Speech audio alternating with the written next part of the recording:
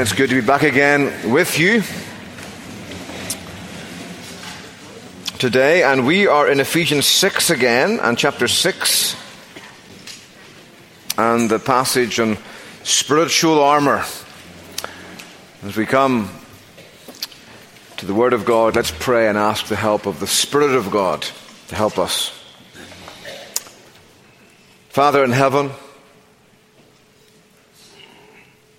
we come before you this afternoon to pray for the help of your Holy Spirit. The Spirit, O Lord, who hovered over the earth, the darkness when it was formless and void, the lifeless emptiness there, and surged into action by and with your word to create everything out of nothing. We pray this day, O Lord, he will come as your word is read and preached, and he'll nourish all of our hearts here, O God, giving us grace and strength to lay aside every weight and the sin which so easily entangles, and to run with endurance the race set before us, looking unto Jesus, the author and the finisher of our faith. Help us, Father, to resist the devil, confident and sure that as we do, he will flee from us. And we offer these prayers in Jesus' name. Amen. Let's pick up the reading in verse 10. I'm reading from the New American Standard again today because I've done memory work in this book in the past, and it kind of wigs my brain out if I read a different version, so please excuse me, but it should be fairly similar to the ESV, which I think you have printed in your bulletin. Ephesians 6 verse 10. Finally, be strong in the Lord and in the strength of his might. Put on the full armor of God, so that you will be able to stand firm against the schemes of the devil. For our struggle is not against flesh and blood, but against the rulers, against the powers, against the world forces of this darkness, against the spiritual forces of wickedness in the heavenly places. Therefore, take up the full armor of God, so that you will be able to resist in the evil day, and having done everything, to stand firm. Stand firm, therefore, having girded your loins with truth, having put on the breastplate of righteousness, and having shod your feet with the preparation of the gospel of peace. In addition to all, taking up the shield of faith, with which you will be able to extinguish all the flaming arrows of the evil one, and take the helmet of salvation and the sword of the Spirit, which is the word of God. With all prayer and petition, pray at all times in the Spirit, and with this in view, be on the alert with all perseverance and petition for all the saints. And pray in my behalf that utterance may be given to me in the opening of my mouth, to make known with boldness the mystery of the gospel, for which I am an ambassador in chains, that in proclaiming it I may speak boldly as I ought to speak. Well, we come today to hear the comforting message that when you face the devil, and face him you will, not the literal devil, we're far too low on the totem pole, I think, to garner his attention, but we do face his minions in the infernal legion of hell. And when Satan's underlings come to you, and when they come to me, we need to remember that we don't stand in our own strength, and we don't stand in our own armor. We stand in the strength of God, God the Father, God the Son, and God the Holy Spirit. And we stand in the strength, in the armor that God supplies. It's the armor of God, the armor he creates, and the armor he gives. And this afternoon now, we're going to come and look at the first piece of armor, that foundational piece, which is the belt of truth. Stand firm, therefore, as you hold the line against the devil. Christ has not called you or me to conquer the gates of hell, but to hold the line as we face the relentless charges of hell's minions. Stand firm, therefore, having girded your loins with truth. Now, Paul clearly has in his mind's eye the armor worn by a typical Roman soldier. That's the picture in our mind's eye. And the belt was the foundational piece, much like our police officers today. The belt they wear, it kind of holds everything together. It's where they put their firearm and their flashlight and their handcuffs and their billy stick and their radio and so forth. It all attaches there. And you'll see that same thing with our soldiers as well. The belt around their waist attaches to so many different things. Even their chest plate and their armor will attach to it. And likewise, also with the Roman soldier, that belt was a foundational piece. When they would be in battle, they could gird up their longer cloak and clothes and tuck it into their waistband and so forth and be able to stand and fight unencumbered. So it's a foundational piece of armor. It's the first one Paul mentions. The piece, you might say, to which everything else is connected. Now, what does Paul mean? Well, lots of commentators will tell us that Paul means that Christians should be truth tellers, right? That we should speak the truth, we shouldn't deceive, we shouldn't lie, we shouldn't bear false witness. And that undoubtedly is true, right? No Christian should be a liar. The devil is the father of lies. And we should not be. Our God is a God of truth. But actually, I think why that is true, I don't believe it is the truth that Paul is teaching here. The belt of truth doesn't just simply refer to truth-telling and witness-bearing. The truth I think Paul is describing is a much greater reality. That when it comes to standing firm against the devil, who's the father of lies, the most important thing for you and me is to be well grounded in the truth of the Christian world and life view. What Francis Schaeffer called true truth, capital T truth.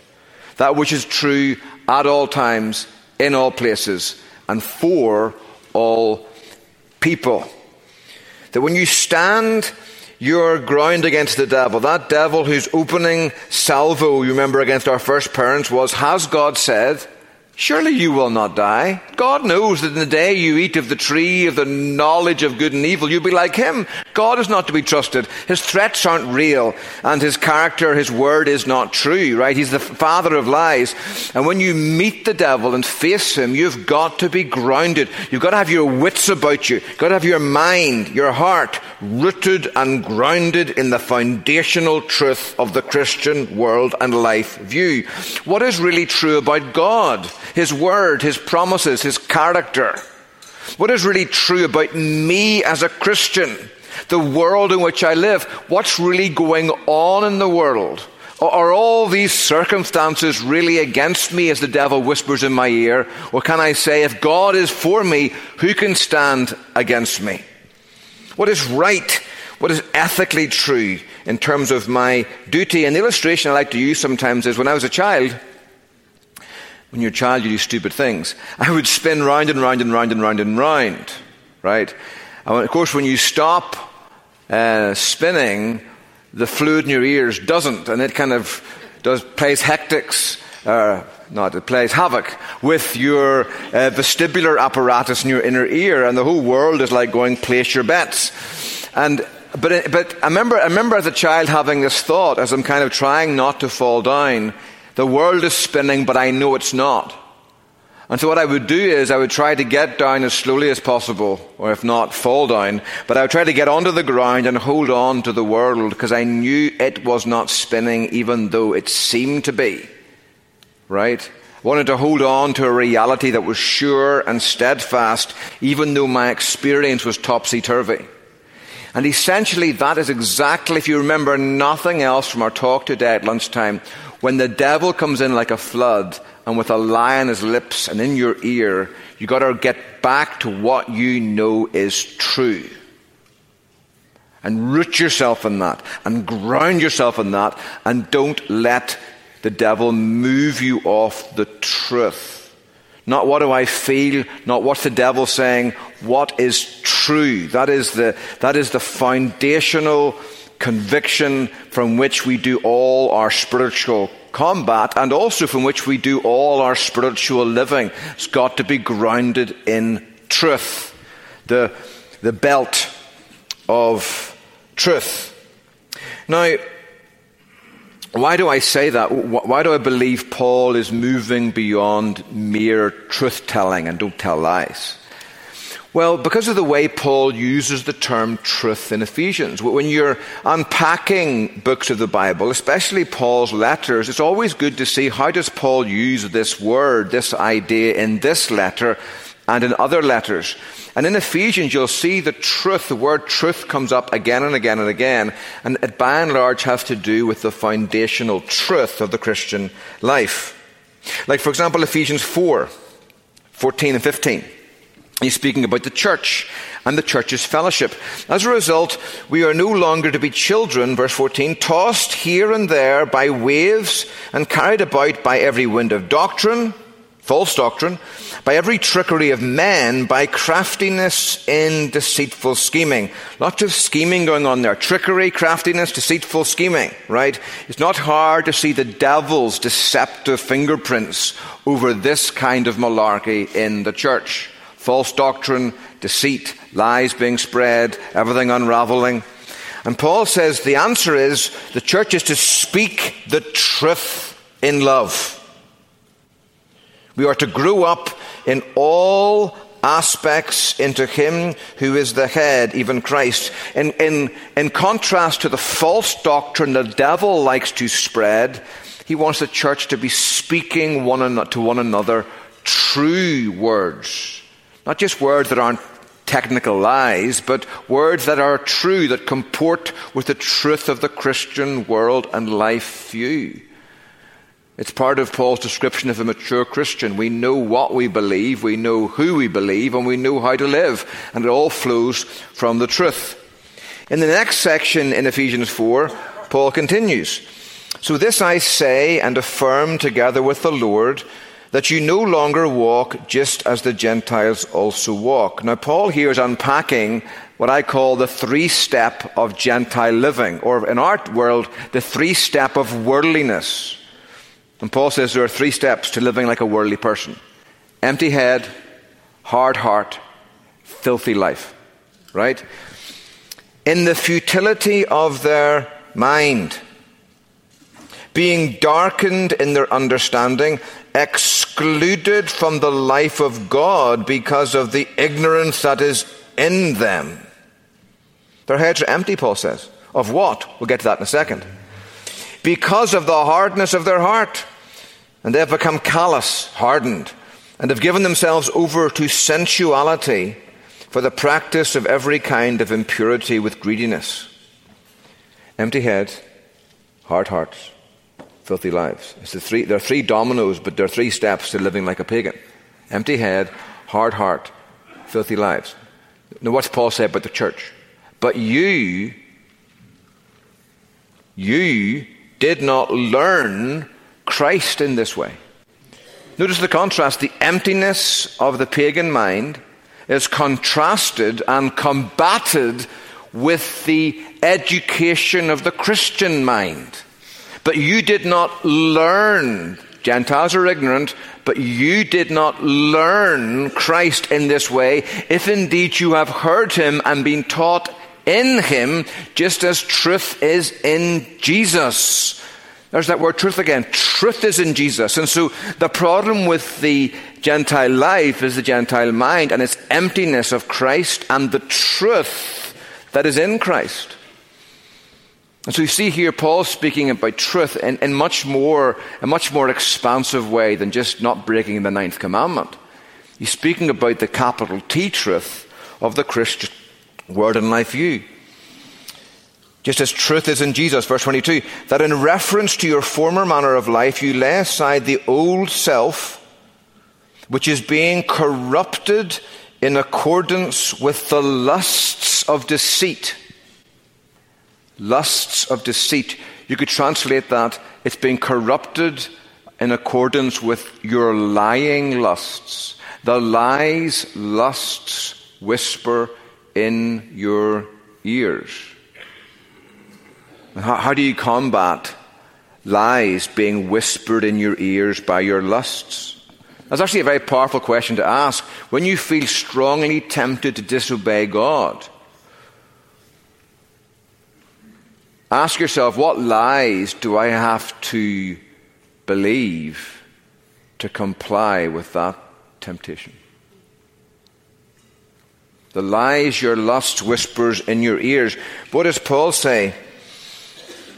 And that you be renewed in the spirit of your mind, and put on the new self, which in the likeness of God has been created in righteousness and holiness, literally, which comes from the truth.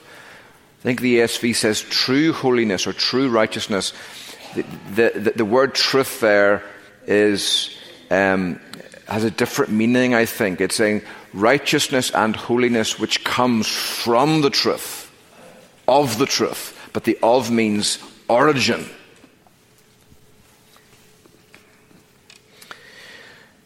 Because truth is the source of the Christian life, just as emptiness and lies are the source of pagan darkness.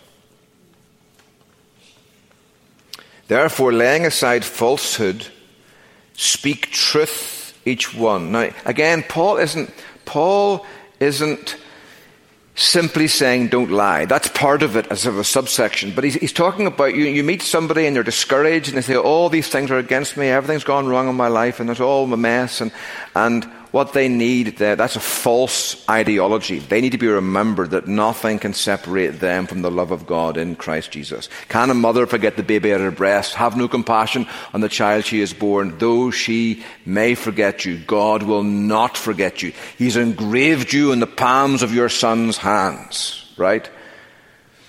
You've got to remind them, speak truth. And that's one of the benefits of times like this, not just when you have a pastor preaching truth to you, but at your tables you're reminding one another of what is true.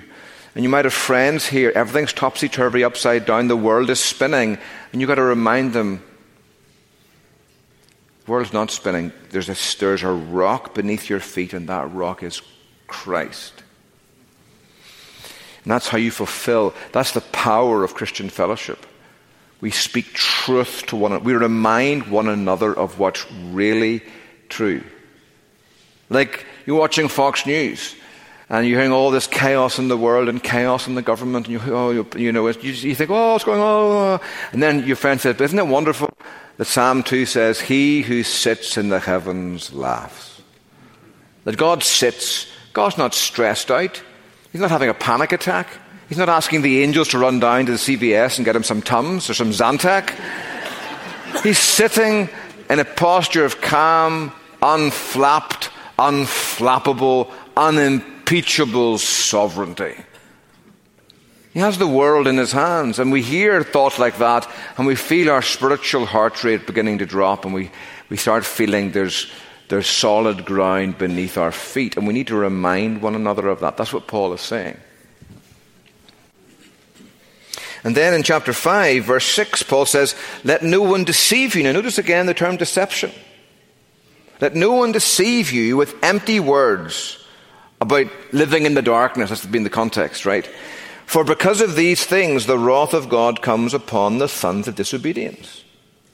When the devil says you will not surely die and the world will not surely be judged, don't let him deceive you. Do not be partakers with them, Paul says, for you were formerly darkness, but now you are light in the Lord. The answer to the darkness of the devil's deception is to live in the real world, flooded by the sun of righteousness and goodness and truth. And that light illumines the mind and produces life and light in our lives. For the fruit of the light consists in all goodness, a benevolent, kind-hearted disposition toward others, righteousness, upright behavior that lives in accordance with God's precepts, principles, and examples in His Word. And then truth, someone who can be trusted to be true, to speak truth, and to take their lives back to the standard of God's truth. We live in the light, our lives begin to blossom with goodness, righteousness, and truth. It's much more than just truth-telling. That's a subset. People who live in God's real world don't tell lies because God is the God of truth, right? But it's much more than just a ninth commandment issue, trying to learn what is pleasing to the Lord. So, if you put a bow on all this afternoon, let me ask you the question, when do you need the belt of truth? Well, a shorter answer would be, when do you not need it, right? You need it all the time. 3 particular seasons when you meet the deceitful devil, right? He's going to lie to you. He's going to lie about you. He's going to lie about your Heavenly Father. He's going to lie about your brothers and sisters. He's going to encourage you to view everything that's said to you in the worst possible light. He's going to ask you, he's going to tempt you to judge the intentions of your brother or your sister. You know what they were meaning when they said those words. And you think, oh, I really do know. And before you know it, you're off to the races, right? He's going to lie to you. And when you meet him, he tries to persuade you that the darkness looks bright. You should hate this person who hates you. That's the way to life. Hate them. Now, don't listen to your pastor when he tells you that bitterness is the poison you drink hoping others die. It's not poison. It's the water of life. Doesn't it feel good? You know, it's like the Dark Emperor in Star Wars. Feel the hate, he said. Hate. And you can see young Anakin's soul becoming benighted as he gives himself over to the hate.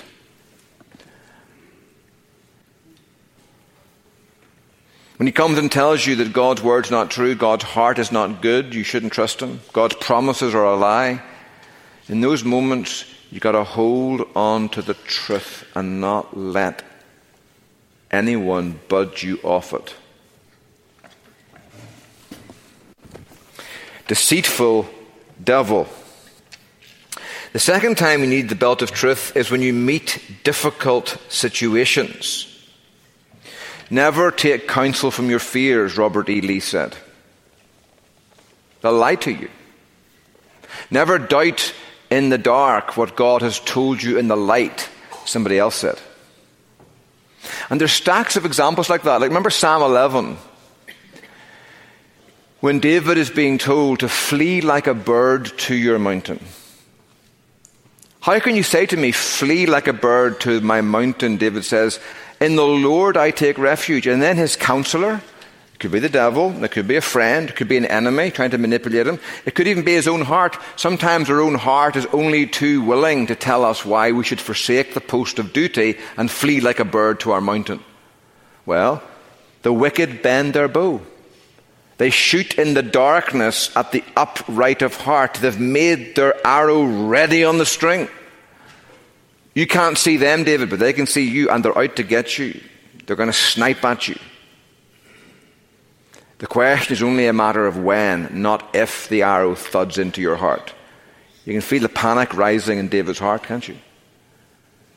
And then that awesome line, when the foundations are destroyed, David, what can the righteous do?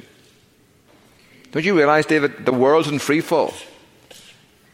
Everybody in the office is out to get you. The boss, your colleagues are talking about you. You're about to get fired. What are you going to do? There's no foundation beneath your feet. When the foundations are destroyed, what can the righteous do? David probably wrote this when he was working for Saul, and he knew that Saul was trying to kill him. And that's a difficult situation. No foundation. You've got both feet firmly planted in midair, David. What are you going to do? What does David say? The Lord is in his holy temple. The Lord's throne is in heaven. His eyes behold, his eyelids test the sons of man. The Lord tests the righteous and the wicked, and the one who loves violence his soul hates. Upon the wicked he will rain snares, fire and brimstone, and a burning wind will be the portion of their cup. For the Lord is righteous, he loves righteousness. The upright will behold his face. What's David do? He turns away from the lies, the temptation to disbelieve and to panic, and he lifts his mind up to the foundation truth, who God is, where God is. He reminds himself of God's throne. Someone is in control. He reminds himself of God's eye. Just like Jimmy Stewart's dog. Sometimes I feel his stare, and sometimes I don't. I'm not always aware that God's watching me, but God is always watching me. His eyes, he knows exactly what's happening. He knows exactly what's going on. And then he reminds himself of God's hand. God will deal with my enemies. I don't need to.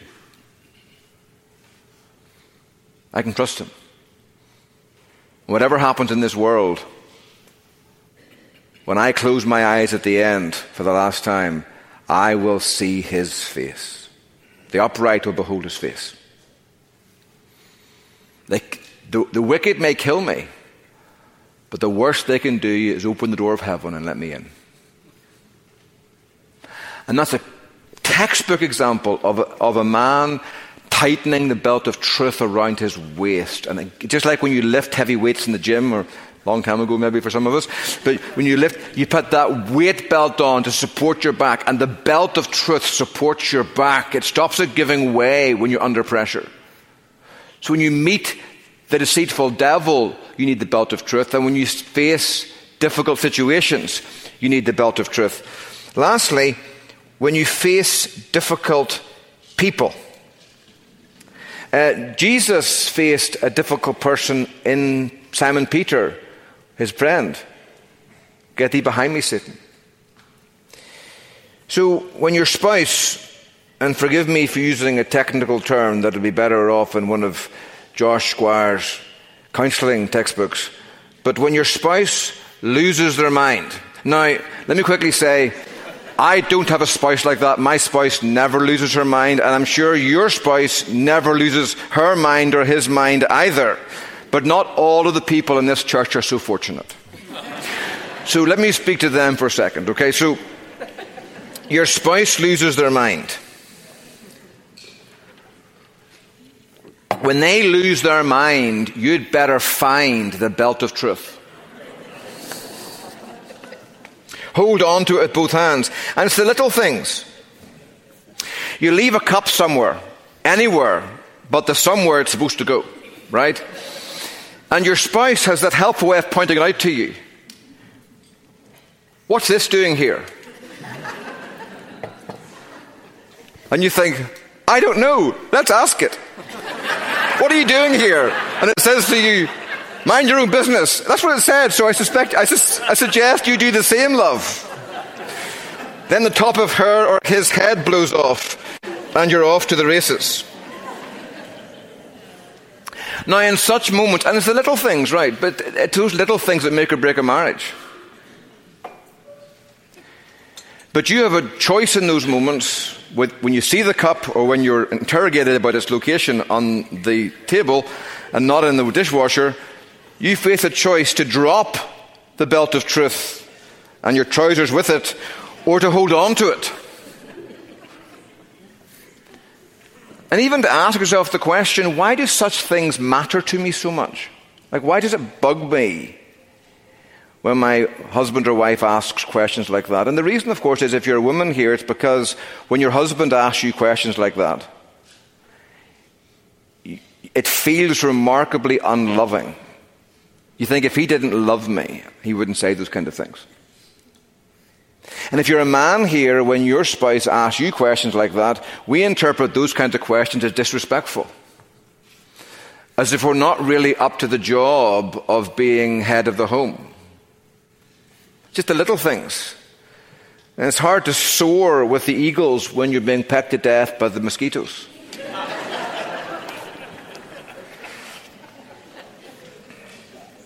But in those moments, and it's serious now, joking aside, in those moments, right, you've got to remind yourself, there is something more important than your hurty feelings. How you feel. No, what's most important is what has God said. My identity isn't bound up with whether my wife thinks I'm doing a good job. Because why that hurts so much whenever my wife questions my competence in just a tiny thing. Why that bothers me is deep down in my heart there's the fear and the insecurity that I'm really not up to the job, and that there's so many areas that I'm dropping the ball. And she's just noticed one. And that's a sign that as a man, I'm a failure. And them's fighting words. And as a woman, when your husband says those kind of things to you, there's that fear in your heart that maybe your husband doesn't love you because you're unlovely. And there's that fear, and fear has this awful way of bringing hesitation, and then hesitation makes our worst fears come true as we fight or flight. But we've got to remind ourselves that my identity is not found in my husband's assessment of me or my wife's assessment of me. My identity is found in Christ, and He has forgiven me all of my sins. And we can only take our spouse's criticism seriously, in a way that really hurts us, if we forget that we've been justified all of our sins.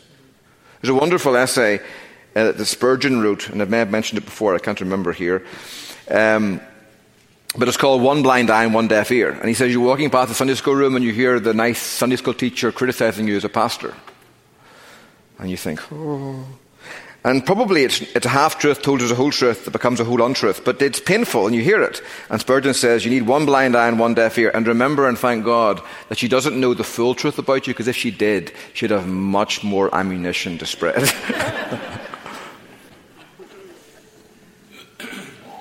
But in those moments when we face the deceitful devil, difficult circumstances, and difficult truth, it's those moments in life you've got to get your feet under you and on the truth of God.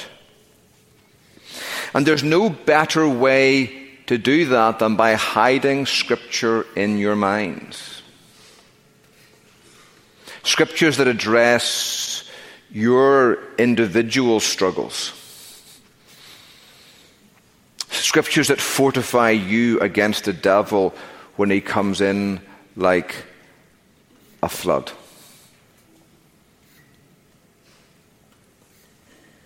And so that's the lesson today, my brothers and sisters.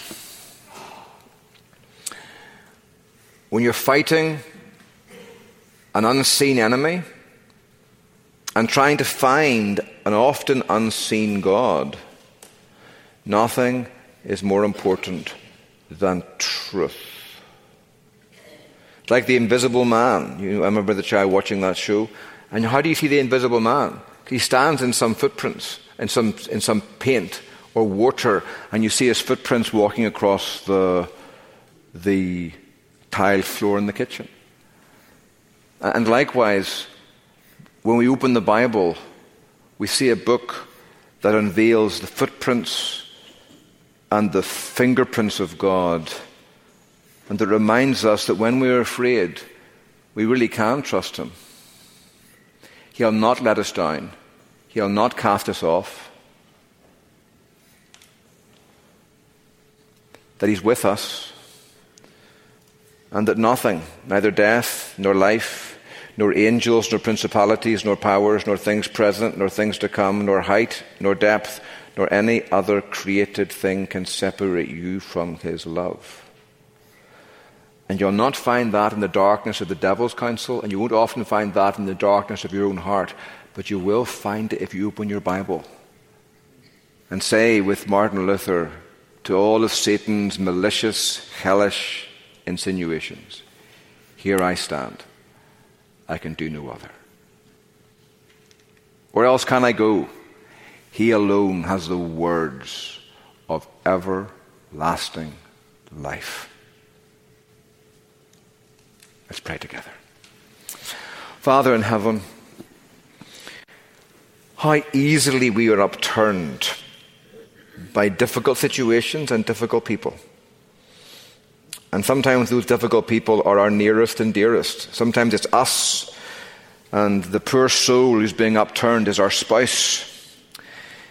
And we need your grace in those moments, O God, to master our emotions by mastering our minds. And the only way to master our minds is with the truth and never with the lie. And so I pray for myself, I pray for these dear folk gathered here, O Lord, that you would fill us up so much with the light of your truth that there be no room for the darkness of the devil's deceptions to enter and have sway. And we offer these prayers in Jesus' name. Amen.